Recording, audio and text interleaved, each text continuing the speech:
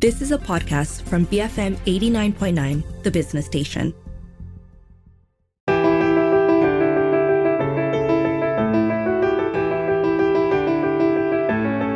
Welcome to Beyond the Ballot Box with me, Dashran Johan.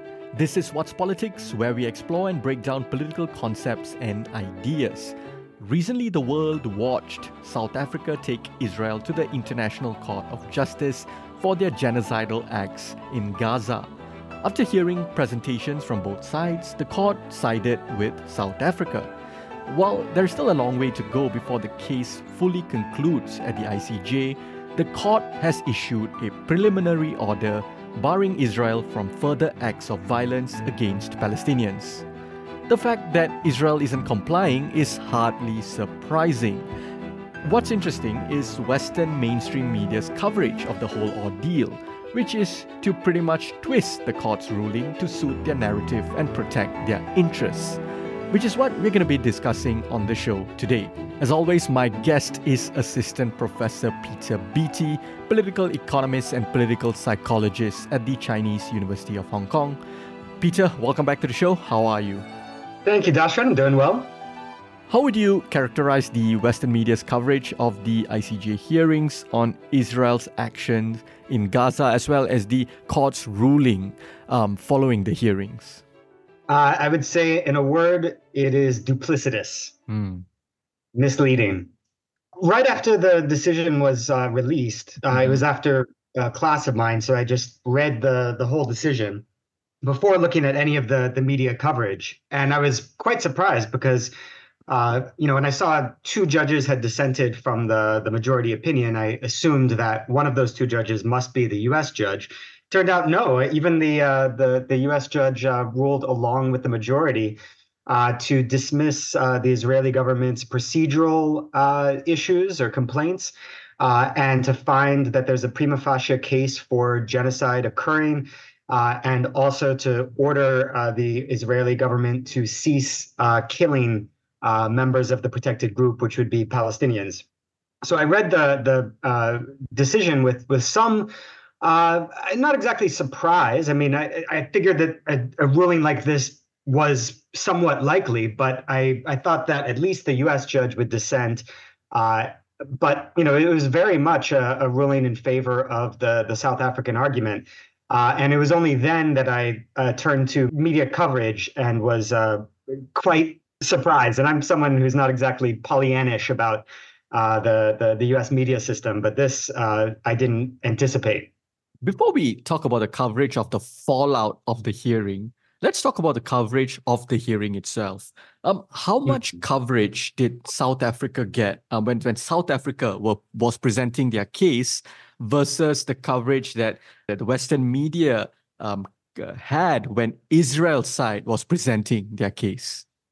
Yeah, I haven't seen any comprehensive media analysis. Someone, a researcher looking at major outlets and just recording empirically the exact amount of coverage.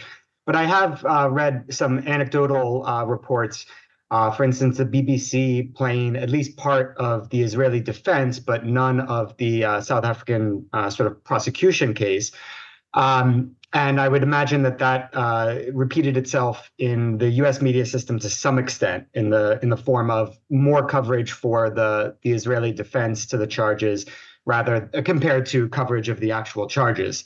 It got to a point where you had that video of a bunch of well-known actors, including some from Game of Thrones, who recorded themselves just reading out the South African case, because the media system in Britain, principally the BBC, was not providing adequate coverage for that case. Right. When you hear these things, right, and that actors like from Game of Thrones, they had to essentially read out the results of the hearings or what the court had said, and also read out South Africa's arguments because mass media, whether it's in the UK or even in the US, they weren't adequately covering South Africa's side. You said you hadn't really studied this part of it in depth and look at analysis, but assuming that an anecdotal evidence is true, Are you surprised? Did you expect more impartial coverage of the hearings, or at least just show both sides, just screen both sides? You don't have to give an analysis, but just at least, screen both sides of the argument. Were you surprised that they didn't? Yeah, that report about the BBC did surprise me, because I thought that the journalistic value of objectivity and impartiality would lead them, instead of just covering one side's argument, to rather instead tend to ignore the case overall, and perhaps provide like a very short summary of both sides' arguments, but not give too much attention to the case. The thing that surprised me was the coverage of the Israeli argument in the absence of similar coverage for the South African argument.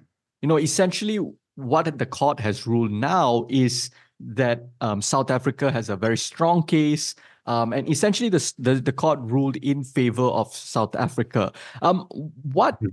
How has Western media framed the decision by the ICJ? Funnily enough, the Washington Post's first headline, the first headline that they wrote to describe the story on the decision, was something along the lines of the ICJ prohibits the IDF from killing Palestinians, but does not order a ceasefire. And that is actually a 100% accurate way of characterizing the decision. It's still a little misleading, because the South African legal team didn't ask for a quote unquote ceasefire. That wasn't the language that they used. Probably because I've heard from some legal scholars that a ceasefire would be considered binding on two parties. And of course, Hamas is not a state, and as such, it's not a state party to the convention. And so there was an argument that the court didn't have jurisdiction such that they could order a ceasefire on two parties. But what they did in the actual decision was order the effect in common English, the way that most people use the English language. They're not thinking of the word ceasefire in terms of international law. They're just thinking of it in kind of a colloquial sense as stopping firing, right? Right.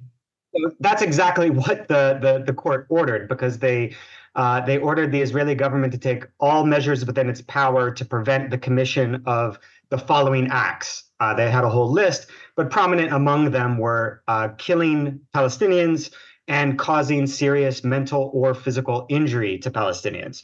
So for average people, for just the plain language of the ruling is a ceasefire imposed upon the Israeli military. They didn't use the South African language of desisting from all military operations. So, constructively, the IDF would be within the bounds of the ICJ decision to move troops around, or move materiel around, or have a military parade, or whatever is in the category of military operation that does not include killing or serious injury. But that, of course, is not the way that the mass media reported this. The Washington Post headline has since changed to reflect the rather duplicitous framing that I've seen across the English language media. And this isn't just, the kind of center right or center left media. Even the Wire in India, the Guardian, I guess, would be center left, reported the same fundamentally misleading sort of summary, which was the court tells the Israeli government not to commit genocide, but doesn't order a halt to the war. That's the kind of general headline and general analysis you see again and again and again, which is just, it's fundamentally misleading. It's not accurately reporting the content of the decision. Do you think that there is a sort of politicization of the word ceasefire, or perhaps even a sort of co-option by the mass media, in the sense that there is a hyper focus on the word ceasefire, and the purpose of that hyper focus is to just, do what they're doing now, to twist narratives, that unless the court came out and literally said the word ceasefire, you can just continue business as usual. You can come up with word salads to just justify your actions, and then say, no, but did you hear the court use the word ceasefire? Yeah, absolutely. I mean, the only real question in my mind is whether that's done in bad faith or in sort of ignorant good faith. And I think, in the majority of cases, it's just ignorant good faith, because I really don't get the sense that a lot of people actually read the decision. It's only some 29 pages. I thought it was actually longer than that. I was confusing the length of decision with the length of the Israeli and South African oral arguments. But it's just, if you actually take the time to read the court order, which is at the end of the decision on page 24 and 25, it's just untenable to claim that it doesn't order a ceasefire in its common English meaning. Right. The first order is, and I'll just read it out, taking out the kind of extra legal language so that the core meaning is clear. The state of Israel shall, in relation to Palestinians in Gaza, take all measures within its power to prevent the commission of all acts within the scope of, and then it refers to the part of the Genocide Convention that is relevant there. And then it lays them out. In particular, killing members of the group is the first one, and the second one is causing serious bodily or mental harm to members of the group. So if the IDF can do any sort of military operation that doesn't involve killing or injuring, then the ICJ has not prescribed that. But any military operation that does run the risk of killing or seriously injuring, that is completely disallowed under the plain language of this order. I should also mention, I've seen some even left-leaning commentators misinterpret this decision. So it's important to understand from the beginning that the court at this stage was never going to issue a final judgment on whether or not the Israeli government is guilty of genocide. At this stage of the proceeding, the only thing that they were allowed to do under their own rules is to decide whether there is a prima facie case for genocide. That is the evidence such that on first look, there is a plausible case of genocide occurring? And the court said, yes, there is.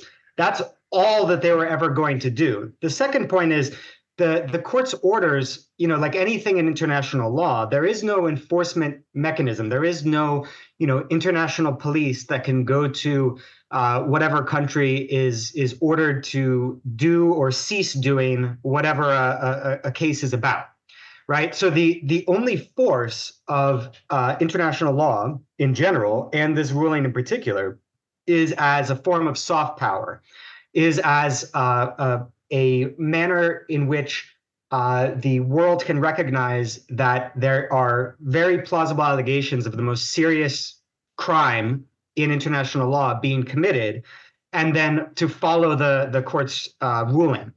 If you have a fundamentally duplicitous or misleading media coverage of that order, it basically cuts the soft power force at the knees. It cripples the only force that this ruling was ever going to have, given the fact that international law is not self-executing and it doesn't have a police force to enforce anything under international law.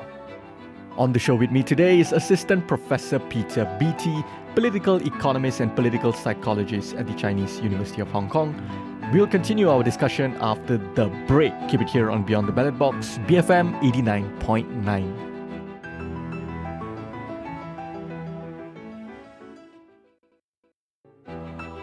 Welcome back to What's Politics on Beyond the Ballot Box. I'm Dashran Johan, and with me, as always, is Assistant Professor Peter Beattie, political economist and political psychologist at the Chinese University of Hong Kong.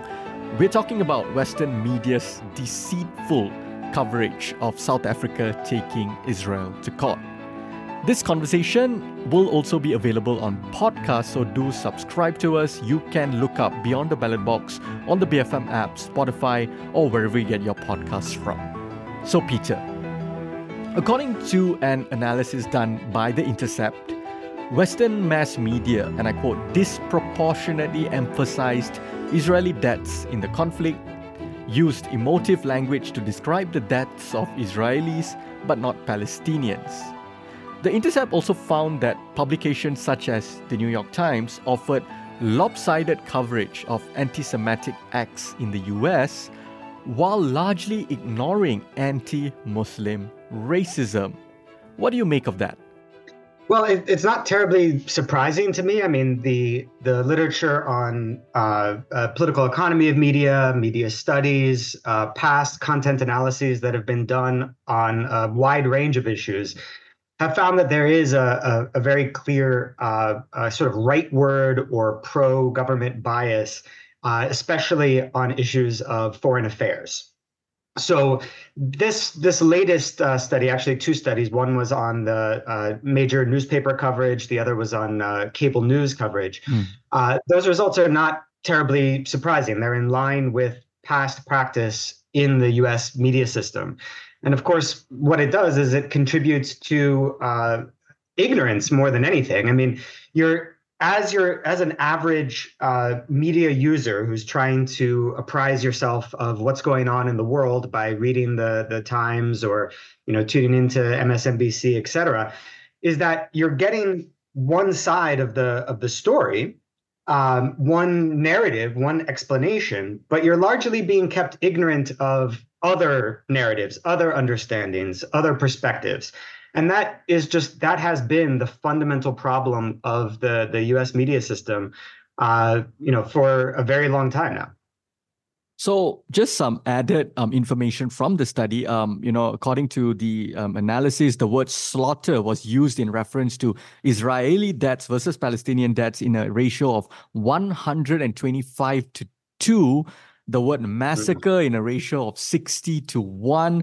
Anti-Semitism was mentioned 549 times, while Islamophobia just 79 times. Now, Peter, I want to circle back to something you mentioned earlier, which you said that, there is this thing, whether is it bad faith or just ignorance in good faith, or you could say, is it ignorance or is it evil? Now, you have said that in most cases, perhaps it is just good faith, but complete ignorance on the part of those who are reporting it, the journalists, so on and so forth. But Peter, one have to ask, when we look at these types of stats, how imbalanced it is, how clearly one-sided it is, and we look at how widespread the coverage of this conflict has been. If you want to put aside the past several decades and just look at whatever that's been going on since October, whether it's social media, whether it's the global news networks from Al Jazeera to news networks in the global south, to even smaller independent news agencies in the West, such as Breakthrough News, Novara Media, so on and so forth. I mean, I'm wondering, the people at the mass media, don't they have enough information at this point that it no longer can be just ignorance, that if you're doing something like this, it has to be deliberate to protect your own interests, your own state narrative? How do you see it? Well, I would. This is a great question to bring in some key points from political psychology. I guess the first one I would start with is the whole curse of knowledge bias, that our brains are not very good at understanding that what we have learned about the world or about anything is not universally shared. Our default kind of way of thinking is, as we learn something, we tend to assume that everyone else already knew that, and we're just catching up with the rest of the world as we learn things. Right. It's a fundamental bias, and it blinds us to the absolute importance of the information that we do absorb, that we are connected to the knowledge that we do have, and the fact that not everyone else has gathered the same knowledge or has the same information. So when you look at the overall global media system, including all outlets, it's certainly unarguable that there is an ample amount of information for one to understand the Palestinian view, or the kind of global majority view of the genocide in Gaza. But that availability doesn't mean that people are actually taking advantage of it. And so I try to put myself in the shoes of a senior New York Times reporter, let's say. First of all, if you're put on this story by the editors, you're probably already going to be someone who tends to side with the Israeli government. That is, right. You've absorbed a lot of information about the pro-Israeli government narrative. Your understanding of the overall conflict is very much likely to be biased on that side. Once you have that understanding and all of the information that it comprises, going back to the justification for Zionism at its very birth, the persecution and violence against Jewish Europeans that led them to want to flee Europe and found a homeland in what's now Israel-Palestine. Starting from there and then going all throughout the decades, all of these stories, all of these interpretations of events, that's what you have in your brain. You probably don't have anywhere near as much information, narratives, arguments, evidence, etc., that challenge that. And that's for another reason, that once we have an understanding of something, we have this encoded in our brains. When we encounter an opposing argument, it actually creates anxiety. Cortisol levels go up in our bloodstream. It's like a stress response. And then the question is, what do you do with that anxiety? Now, rationally, the thing people should do is say, there's the possibility that my understanding is wrong. I had better delve deeply into the evidence so that I can decide which side or which of the many sides is correct. But that, of course, is not what people typically do. The more common reaction to that feeling of anxiety is, well, this opposing story must be wrong because I know so much that is incompatible with this argument I'm just getting a small preview of. Therefore, I can just tune it out. And there's so many ways to tune it out. That story is probably coming from Hamas, so it's probably untrue and propaganda. That story is coming from a media outlet that I haven't really heard of before, or it's coming from Al Jazeera, and that sounds like a very Arabic name, and so they're probably biased, so I don't really have to take this very seriously. Let me look up that same accusation or event that this story is about, but find it from a side that doesn't give me a feeling of anxiety. Let me look to see how the Washington Post covered that story, or what the State Department is saying about that event. And that doesn't evoke anxiety. It doesn't seem obviously untrue because in your biased store of information, it's completely in accord with it. So it seems much more truthy to use that neologism. So I think that's what's going on. If you get back to your original question, basically stupid or evil, that's coming from a Daily Show episode many years ago when they were covering how Fox News covered the building of a mosque, and they didn't mention the fact that one of the funders was also an owner of Fox News. And so they asked the question, are these people evil or stupid?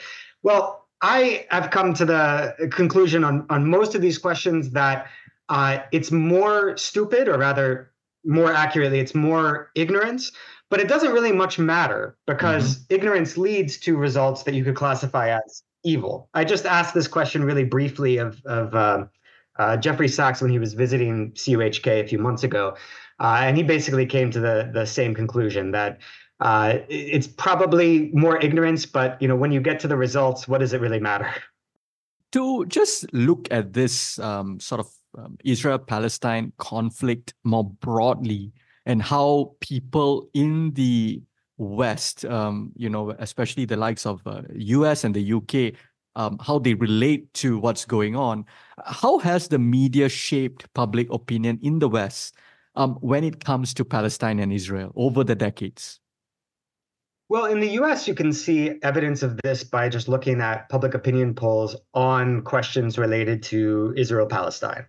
And for a very long time, majorities, or at least pluralities of the US public have express more sympathy for the Israeli side than the Palestinian side. So that's a very clear indication or reflection of the way that the news media is covering this. And you can recognize that just deductively. If you don't have friends, family, or colleagues who live in the region and are giving you directly, or rather secondhand, information about the region, if you don't actually live there, if you're not working in DC in some government agency that deals directly with the conflict, your only source of information must be the news media.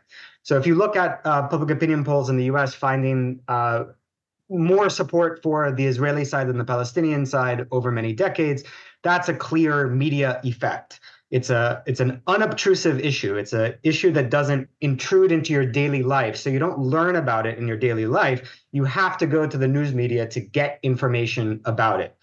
I will say, however, that it very well may be down to the internet and the greater variety of narratives, arguments, evidence, et cetera, that you can get on the internet if you so use it.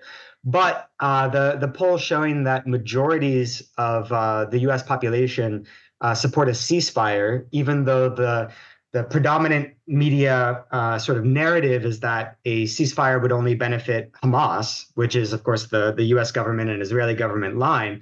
The fact that that argument hasn't persuaded a majority of the U.S. public suggests that the influence of the mass media outlets has been diminished somewhat through the greater availability of different narratives available on the internet. Peter, do you think people in the West, now this could be journalists, politicians, think tank people, opinion makers, so on and so forth, right? Do you think they have a different relationship with colonialism than people in the global South? Take, for example, Ezra Klein, who's a New York Times columnist, runs a highly successful podcast. If you look at the way he discusses domestic US politics and cultural topics, he comes off as someone who's highly progressive. He's a great journalist, good perspective, can learn a lot, etc.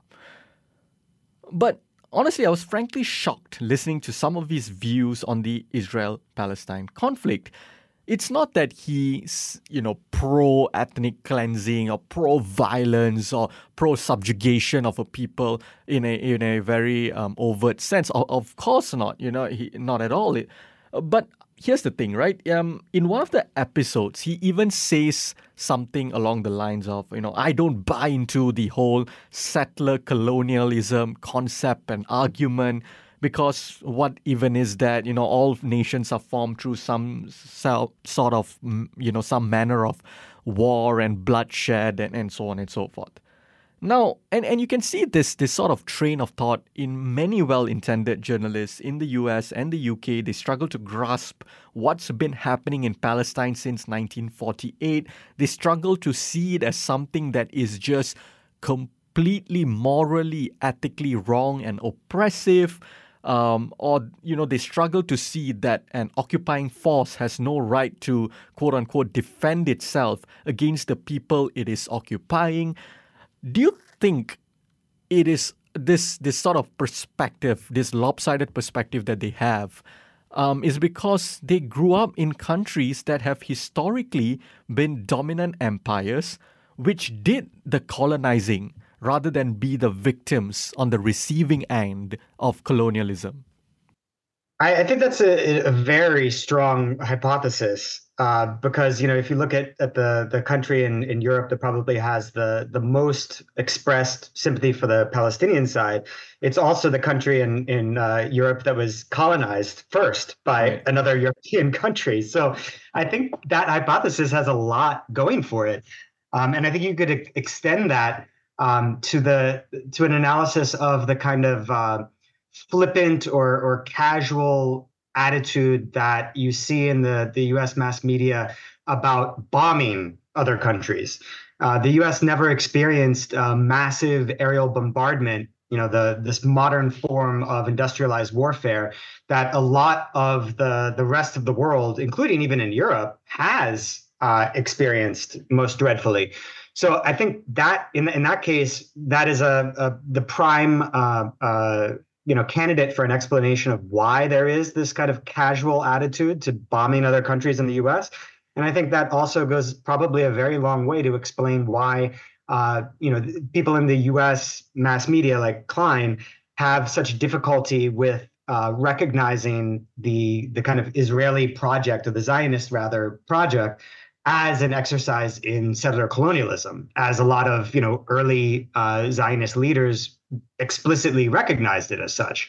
But I think especially for people on the liberal side of the U.S. political spectrum, there's been enough sort of movement in a civilized direction, I could say, that is recognizing settler colonialism as an evil.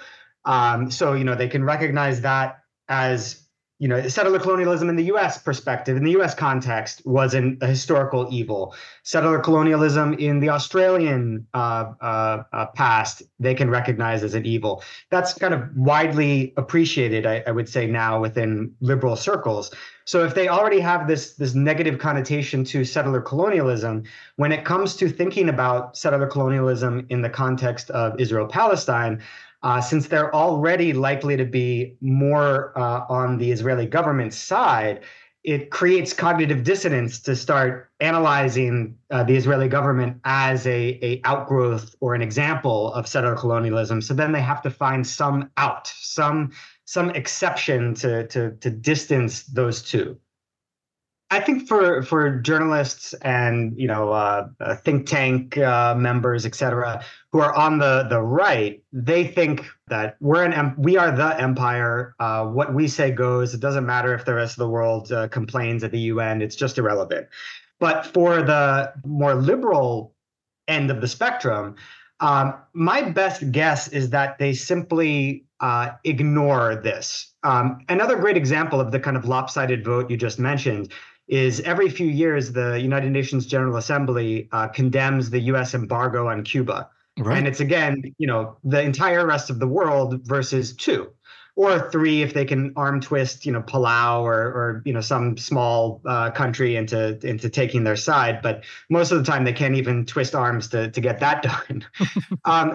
There was a time in U.S. ruling circles where the idea of a, quote, decent respect for the opinions of mankind was taken seriously. That language is a quote from the Declaration of Independence from the U.S. But that has certainly gone by the wayside since the U.S. became a global empire.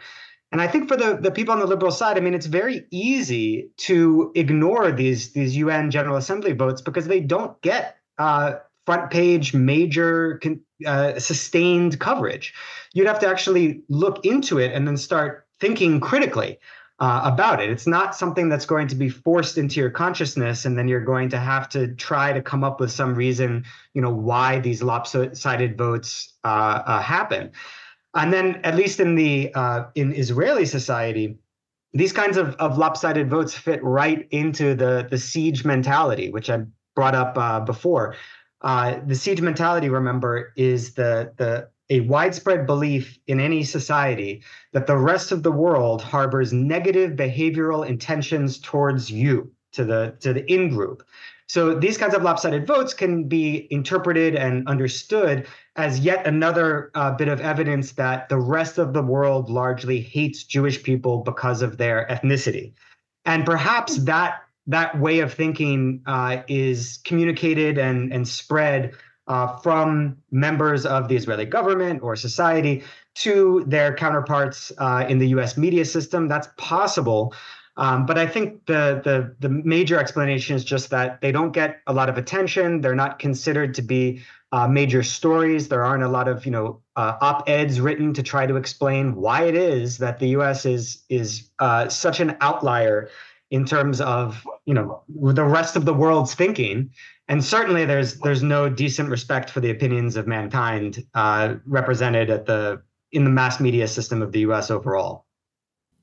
So here's the good news.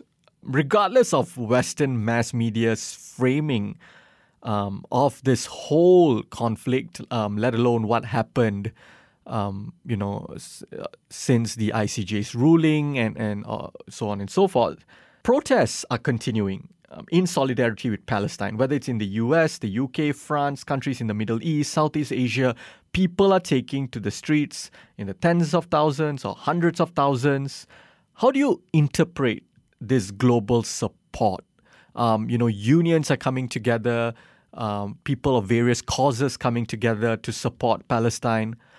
People in most parts of the world are starting to see the US for what it is, something that people like Noam Chomsky and so on has been talking about for decades and decades and decades.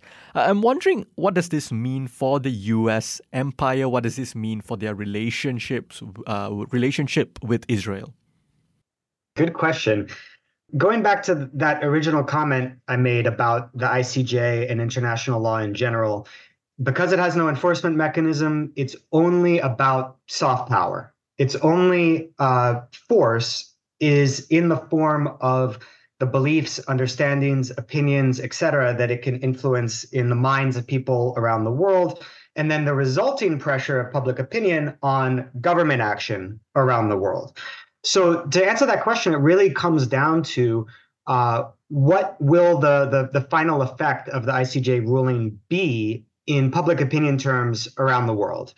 Now, I've been, focused mostly just on the U.S. mass media, to a lesser extent, some English language media in Europe. But you may even there in those locations have enough people getting information that is accurate about the ruling from various internet sources, or perhaps even the speeches or statements of government officials.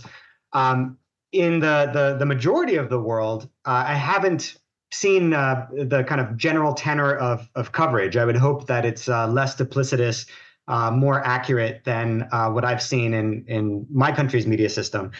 But if it does have the effect of correctly informing people that the highest authority on the crime of genocide in international law has provisionally ruled that there is a prima facie case that genocide is being committed by the Israeli government in Gaza right now, and then that pushes people to put pressure on their governments to, in turn, put pressure on the Israeli and U.S. and perhaps even European governments to take concrete actions that would actually end the genocide. If that happens, then you'd have a very significant impact of the ICJ decision. If, however, the decision is not communicated accurately, if it doesn't become a spur to public opinion to put pressure on their governments to take action, then it would just be a bunch of words on pages. So the ultimate impact remains to be seen. But you could envisage a scenario in which enough of the world's people recognize that the highest authority in international law on the question of genocide has said that there is a plausible case for genocide occurring, then put even more pressure on their governments to put pressure on the Israeli and U.S. governments. Then you could see the calculus change for the U.S. and Israeli governments, and then you might see them basically pressured into ceasing the assault. Of course, it could go the opposite way if there isn't enough sort of outrage and public opinion around the world. But this will be determined essentially by what people believe, what public opinion is as a result of this decision. Peter, on that note, thank you so much for joining me today. My pleasure, Dashram. That was Assistant Professor Peter Beattie, political economist and political psychologist at the Chinese University of Hong Kong. If you missed any part of this conversation, you can also check us out on podcasts. We're available on the BFM app, Spotify, or wherever you get your podcasts from. I'm Darshan Johan, and this has been Beyond the Ballot Box, BFM 89.9.